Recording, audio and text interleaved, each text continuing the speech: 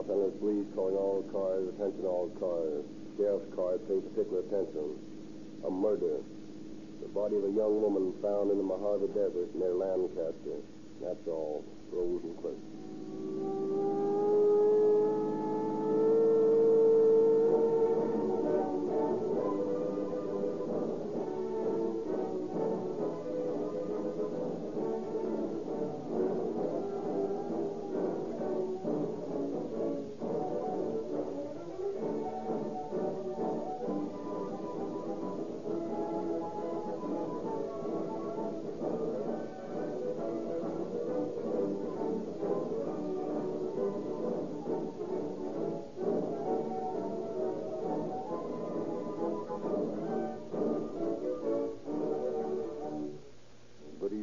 Gentlemen, when you buy gasoline, do you give any thought to your purchase? Or do you buy just any gasoline? Do advertising claims for quick starting, mileage, pickup, power, or confusing technicalities influence you in your purchase? Rio Grande offers primarily one important fact. Rio Grande Cracked gives you police car performance in your gasoline. That is why in the great Southwest, where Rio Grande products are sold, so many police cars, fire engines, ambulances, and other emergency equipment are powered by Rio Grande Cracked. Police performance in the gasoline demands all the qualities you hear or see advertised. Quick starting, pickup, power, mileage, uniform quality.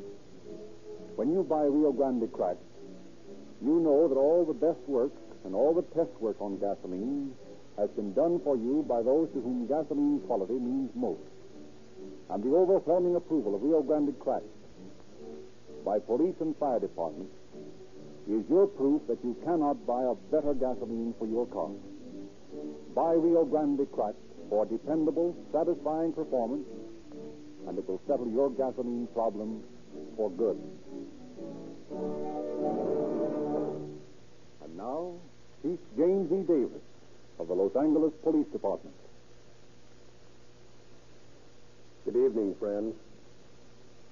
At the annual convention of the International Association for Identification, just closed at Long Beach, the Los Angeles Police Department Bureau of Identification was voted the most efficient of its kind in the United States. This bureau was organized several years ago under the direction of Captain Howard L. Barlow, who shares with me his enthusiasm for an international fingerprint system which will place in the files of the federal government fingerprints of all criminal types, readily accessible to law enforcement agencies. At the same time, it will provide an identification of all citizens, making possible quick identification of them for their families and for officers of the law when they are made the victims of criminals. The story I bring to you tonight is one which will, I believe, convince all who hear it of the crying need for a universal fingerprint system. Had it not been for our Identification Bureau, perhaps the murderer of the unfortunate Ida Mae Cerny would never have been punished. I want you to listen carefully, following with our police officers along the thin thread of evidence which brought to justice this murderer. I want you to visualize the difficulty encountered by your peacetime soldiers in running down a definite enemy of society. I believe as this story unfolds, you will become more and more conscious of how important it is to keep fingerprint identification of all persons on file against the time it is needed to track down a criminal or save an innocent citizen from dire disaster or the ignominy of a nameless grave. Professor Lindsley will now go on with the story.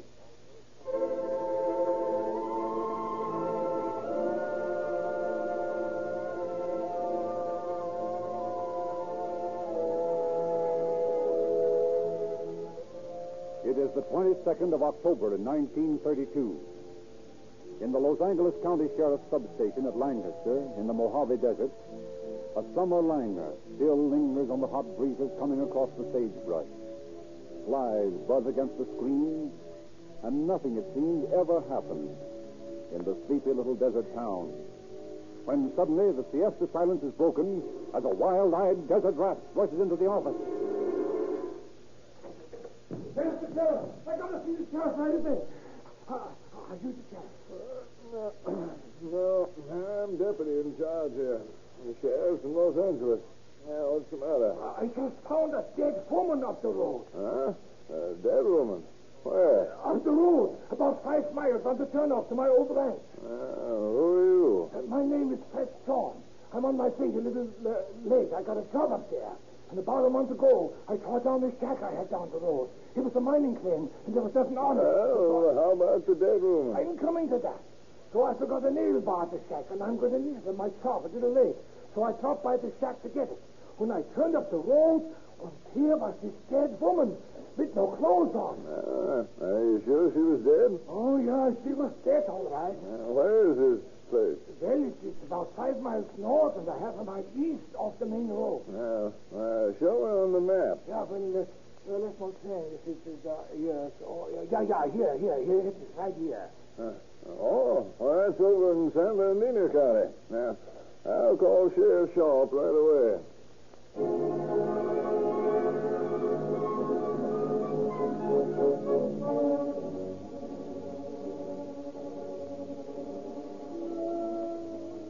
San Bernardino County officers lose no time in getting to the scene of the crime. Sworn's story is found to be true, and no suspicion is cast on him regarding the murder. For murder it is found to be when Dr. Louisa Bacon of the San Bernardino County Hospital reports that the victim came to her death as the result of a multiple linear fracture at the hand of a person or persons unknown.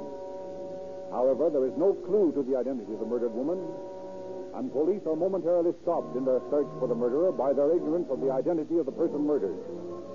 The victim is totally unclothed, and the only clues found at the scene of the crime are tire marks, which, although possibly valuable in later identifications, are worthless as a beginning. There remains one meager hope on which the police rely. They fingerprint the dead woman and send the print into the Los Angeles Sheriff's Office to be checked.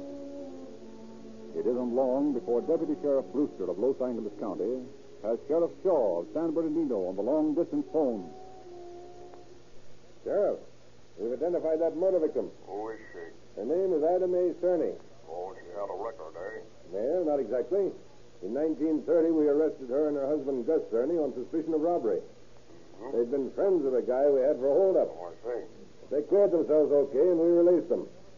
Now we've located Cerny's sister and her husband here in Los Angeles. We've got his address. Mm-hmm.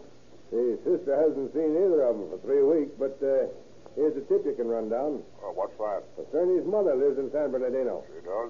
Yeah? What's her address? Just a minute, I'll get it for you. I'm going to send one of the boys down to talk to her right away.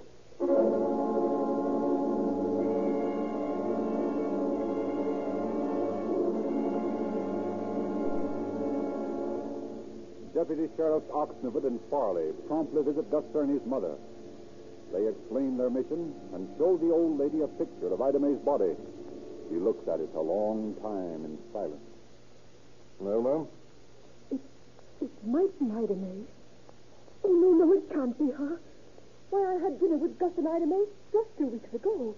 They were both well and happy, and besides, her sister lives just 2 doors from the children, and would have notified me if there was anything wrong with them. How long has your son been married to this girl? Why, about 3 years. What's his business? Well, he's a telephone lineman by trade. Does he drive a car? Yes, a blue Chrysler. License number? License number? I don't know it. We want to get to the bottom of this, ma'am. I wonder if you'd come with us to Victorville and look at the body. Why, yes, if you want me to. Oh, but I'm sure the poor girl is not Ida Mae.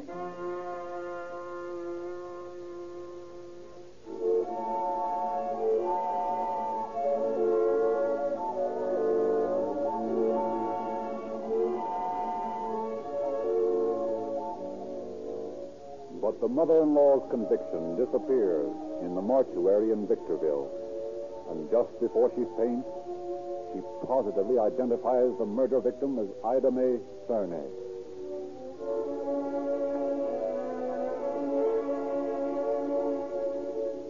Next day, the responsibility of the investigation of the crime passes to the Los Angeles Police Department, when Deputy Sheriff William Bright, during a visit to the Cerny's home, discovers evidence that the crime was committed there. Within a half hour, Inspector Davidson and Lieutenant Silkus joined Bright at the little house on Laclede Avenue. Well, Captain, here we are. What's first? Your case, Inspector? Yeah. Well, not much sign of murder here in the living room. Perhaps not, but look into the bedroom here. Good Lord. Shambles. Come on, let's go over this room for fingerprints. Tinker, you want these blood-stained bed sheets for analysis? Yeah, I'd better cut away sections of this woodwork, too. Well, go ahead. Looks like whoever did it dumped out the contents of the suitcase from the way those clothes are strewn around the bed. Yeah, looks that way. Here's a cushion from a rumble seat. It's getting easier to reconstruct this crime every minute. As I read your thoughts, whoever did it killed her here and put the body into the rumble seat of the car and drove it out to the desert. That's about it. Well, I don't know whose car you'll be looking for, but here's a line on one car. What's this? A payment notice from the finance company for monthly installments on Cerny's car. You wouldn't be looking for that one, would you, Inspector? Well, you never can tell, Captain. Never can tell. Be a good thing to get the license number from the finance company anyway. I'd sort of like to talk to Cerny. Well, in any case, you'll want to talk to Ida Mae's cousin. Cousin? Yeah. Where she live? Just 2 doors down the street.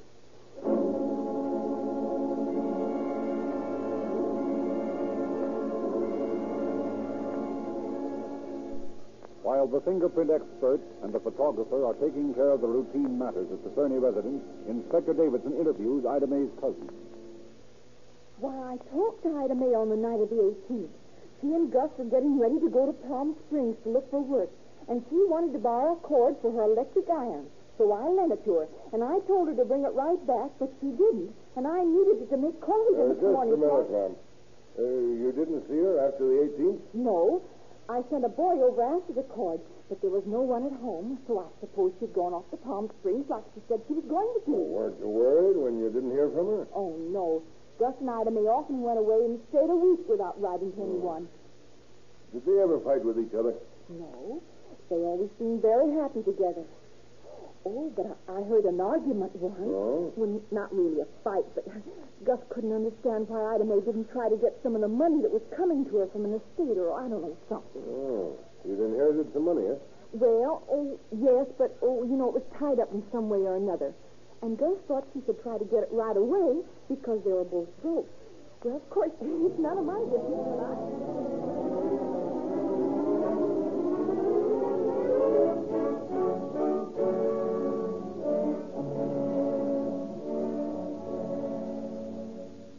Lucas, there's a possible motive in this inheritance business. It may be that Ida Mae came into some money and Gus killed her for it. Yes, that's a possibility, Inspector. I've obtained the number of Gus Cerny's car from the finance company, and I've wired all the inspection stations at the borders of the state to be on the lookout for him. Until he shows up to prove his innocence, he looks like the guilty party to me. Well, I can't find any other possible suspects in the case. I want you to go out and interview this attorney. Here's his name and address. He's supposed to be handling Ida Mae's inheritance. See what he knows about it and report back to me as soon as you can. Yes, sir.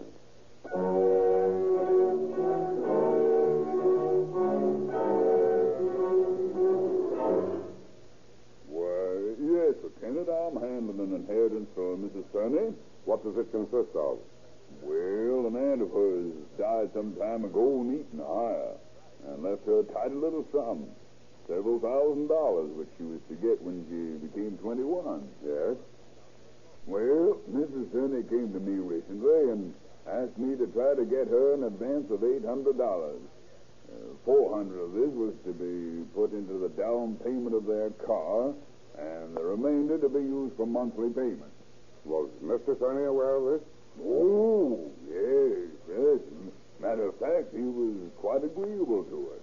That is, to the down payment, but I believe they had some argument about the use of the other $400. Is that so? Yes. It seems Cerny wanted to use it for living expenses, and Ida May insisted that he should try harder to get some work. Well, was she in possession of any large sum of money at the time of her death? No, not to my knowledge. That is, certainly not from the estate. Thank you, Mr. Shoemaker. What you've told us clears up one angle of the investigation.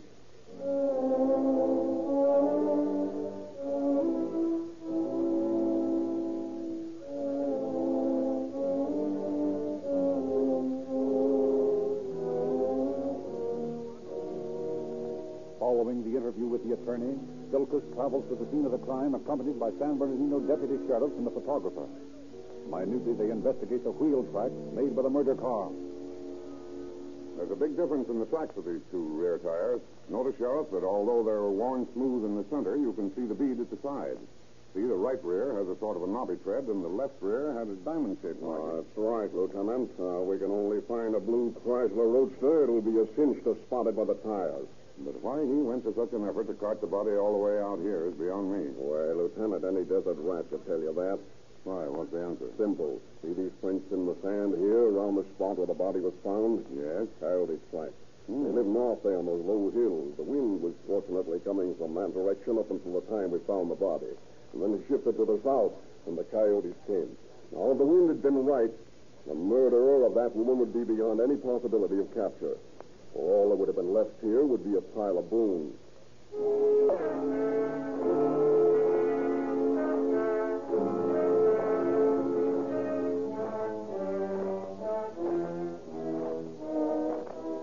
Upon his return to headquarters, Silkus is summoned to Inspector Davidson's office.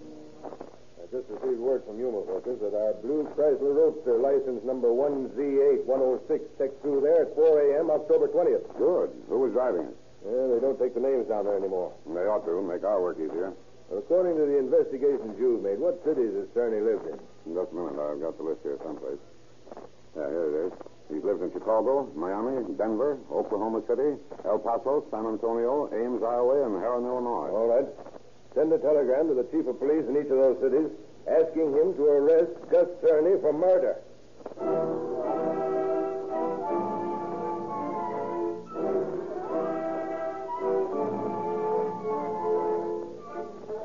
In an effort to discover more definitely what Cerny's destination might be, Silkus once more interviews Gus's brother-in-law. Well, Mr. Harris, we've gotten word that Gus's car went through Yuma on the morning of the 20th. That looks bad, doesn't it? The newspaper we found in the house on McLeod Street was dated the 18th. That would seem to establish a murder around that date. 2 days later, he leaves the state. Anyway, we've asked the police in every town he's lived in to be on the lookout for him to arrest him for murder. Well, if he did this thing, I want to see him brought back and prosecuted to the fullest extent. We police officers seldom meet an attitude like that, Mr. Harris. Well, what do you mean? Well, blood is thicker than water. Yes, I know. Of course, Gus is only my brother-in-law. But when I say I want to see him answer for this crime if he did it, I speak for my wife as well as Gus's other brothers. Well, that's fine, Mr. Harris, and it's going to make our job easier. Now, tell me, is there any more light you can throw on this case? Well, there's one thing that you might want to know. What's that? It's something the family had agreed to keep quiet about.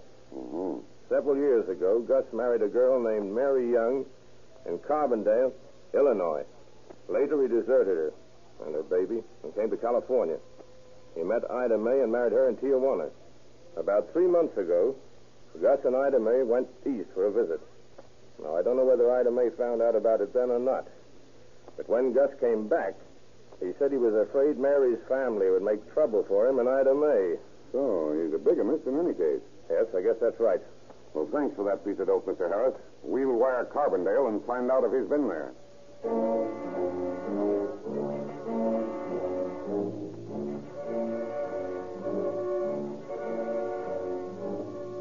Silkus wires Carbondale authorities, and 2 days later, he excitedly enters Davidson's office. Well, Inspector, the trail's getting hot. What do you got? Telegram from the chief at Carbondale. What does it say? Gus Cerny here, October 23rd. Left same night. Believed headed for Chicago. Good. Why the Chicago police? Now, wait a minute, Inspector. They're not sure he's headed for Chicago. And anyway, we've already asked Chicago as well as those other towns to look for him. Well? I found out today that Gus Cerny borrowed $10 from a gang foreman when he couldn't get his paycheck on the 19th. He's hard up. He's going to wire his family here for money as sure as I'm a day old. Fine.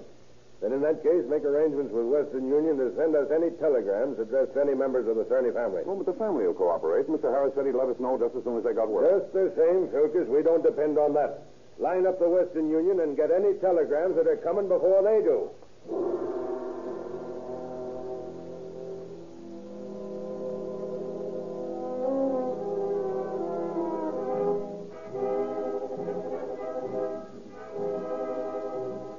2 days later, a telegram arrives in Los Angeles addressed to Cerny's brother and requesting him to send $10 to Gus at a certain Western Union office in Chicago. 2 hours before the telegram is delivered, see, it is in the hands of the Los Angeles police. And by the time it's delivered, Chicago police have been tipped off and are staked out on the indicated Western Union office. The vigil of the 2 detectives is finally rewarded when a blue Chrysler Roadster pulls up before the telegraph office. The officers watch it from their car. Well, there's a blue Roadster. Chrysler, too. Yeah, with California plates. Yeah, check the number. 1Z8106. Mm-hmm. That ought to be him. Well, let's let him get into the office and claim his telegram. Okay. He's going in now. We better move toward the door. All right, come on. Looks like our man, all right. Answers the description. Yep, that's the guy. What'd he do, Ed? Do you know? Yeah, bumped off his wife, according to the lieutenant. What's criminal about that? I know a lot of wives that ought to be bumped off. Here he comes. Okay, what's his name? Cerny. Cerny, huh? All right.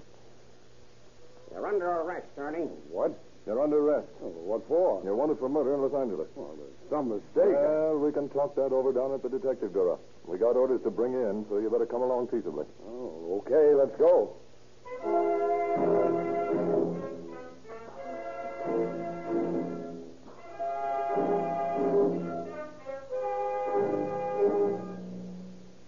Although Gus Cerny maintains an uncommitting silence, he agrees to sign a waiver of extradition. Lieutenants Baggett and Silkus are appointed state agents by District Attorney Buren Pitts and sent to Chicago to bring Cerny back. Less than a week later, Silkus and Baggett face Cerny in the Cook County Jail. Well, I'm sort of glad to see you guys. The accommodations in this jail aren't exactly the same as the Palmer House. Yeah, I guess that's right, Cerny. Have a good trip, Gus? Yeah, okay. I made pretty good time. Did your car hold up okay? Yeah, worked like a dream. Any tire trouble? Nope. Well, that is just one flat at Cobden, Illinois. And all the tires that were on your car when you left California are still on it, hmm? Yeah, that's right. But listen, fellows, what do you care about tires? You came after me, apparently.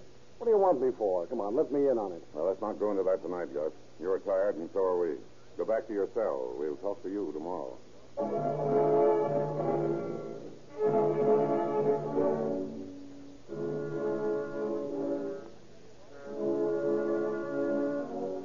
Armed with Cerny's admission that the blue Chrysler carries the same tires with which it had left California, the 2 detectives investigate the car the next morning. Now, let's see. The left rear was the diamond tread. It isn't on the car. Take a look at the spare. That might be the one he changed. Yeah, here it is, diamond tread. Same as the tracks in the desert. Now about the right rear. It's got nubs on it. This is the car, all right. Okay, now let's get a look at that rumble seat. Cushion's gone. Check another time. Baggett, while I'm looking around this rumble seat, see if there's a toolkit in the car. Right.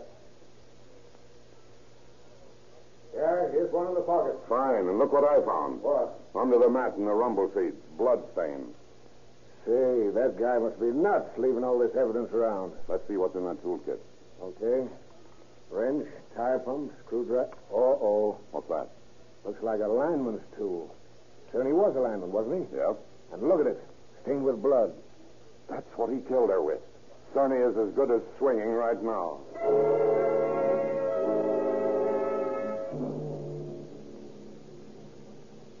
Silkus and Baggett lose no time getting back to the jail to interview Cerny. Well, Gus, we're ready to talk to you now. Well, what do you want? What's it all about? We're going to question you about the disappearance of your wife, Ida May, and your sudden departure from Los Angeles at the same time. Well, what do you want to know? Well, we already know that you killed your wife as she lay in bed in the house on Laclede Street. And we know you threw the cushion out of the rumble seat of your roadster, threw her body in, and then drove out to the desert and left her body where you thought it would never be found. Now we want the whole story, Gus, if you choose to tell us. If you don't, we've got enough to hang you anyway. All right. I guess you got me. I may as well tell you everything. You understand that whatever you say now will be used against you in court. I understand. Why did you kill her? I don't know. Did you kill her with this pair of pliers? I don't know. Maybe. I always kept a kit of tools in the kitchen. Maybe that's what I used. When did you do it? About 10 or 11 o'clock on the 18th, just after we went to bed. I was going to give myself up. I drove down to the city hall and sat outside for an hour or more, trying to get up enough guts to go in and do it. Was the body in the car then? Yeah. Why didn't you give yourself up? I don't know. What did you do after you left the city hall? Well, I drove out into the desert. I sat on the running board of the car out there for a long time trying to figure out what to do. And finally, I took her out and left her there in the desert. Then what'd you do? I went back to San Fernando and tried to get my paycheck. And I couldn't. I borrowed $10 from the foreman, and then I went back to the house. So I packed my bag and I left for Yuma. I drove straight through and stopped in Carbondale to see Mary, my wife. When did you marry her? Who, Mary? Yeah. Oh, about 8 years ago. You ever been divorced from her? No, sir. Did you go through a marriage ceremony with Ida Mae in Tijuana? Yes. Knowing at the time you weren't divorced from Mary. Yes. Is it true that you feared revenge from Mary or her family because you were bigorously married to Ida Mae? Where did you hear that? Never mind. Is it true? Now, you've been talking to Harris. That's what I told him. Is it true? No, Mary wouldn't do anything to me. Why, she's the sweetest girl in the world. She's been willing to take me back. Why did you kill Ida Mae? I don't know. Was it because you wanted to return to Mary and your I child? don't know. I tell you, I don't know. I did it, and I've confessed. Now let me alone. But I don't know why I did it.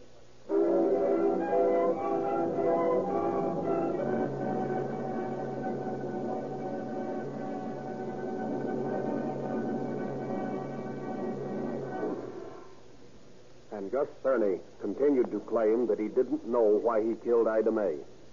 He never has confessed his motive. But motives did not concern us with such a splendid case our officers had constructed.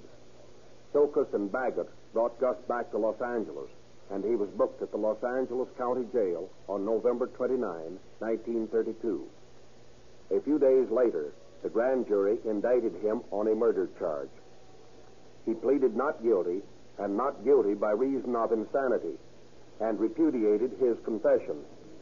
We had expected that, but we were confident in our case. Apparently, he saw how strong it was, for on January 9, 1933, he withdrew his plea of not guilty and fell back on the insanity defense. On February 14th, having changed counsel, he withdrew the insanity plea and threw himself on the mercy of the court. That was a wise move and saved his life, for Judge Aguilar sentenced him to serve the remainder of his natural life in San Quentin prison. Thank you, Chief Davis.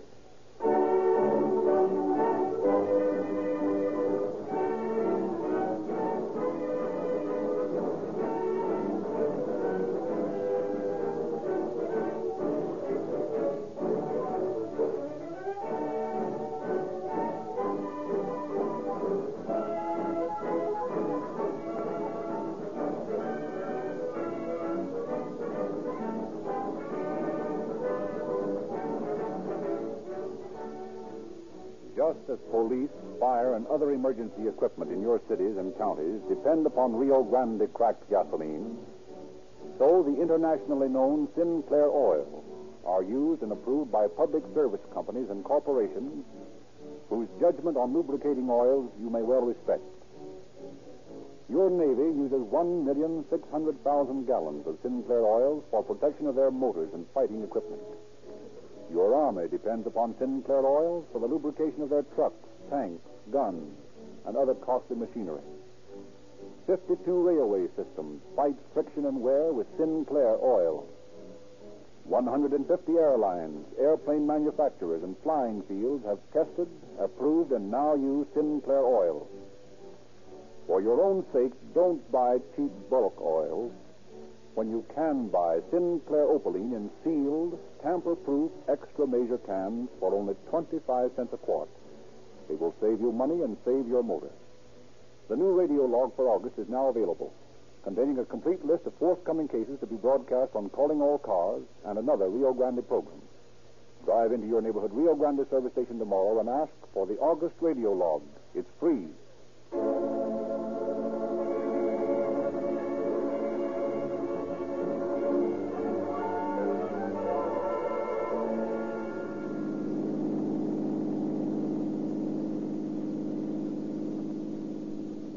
Los Angeles Police calling all cars. Attention all cars. Cancellation broadcast 37 regarding a murder. Suspect in this case now in custody. That's all. Rosenquist.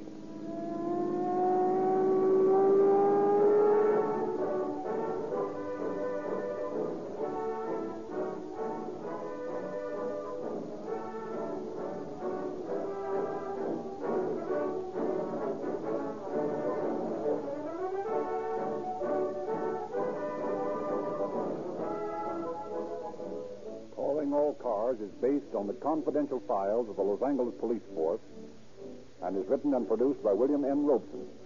The orchestra is under the direction of Frederick Stark. And this is Frederick Lindsley bidding you good night for the Rio Grande Oil Company.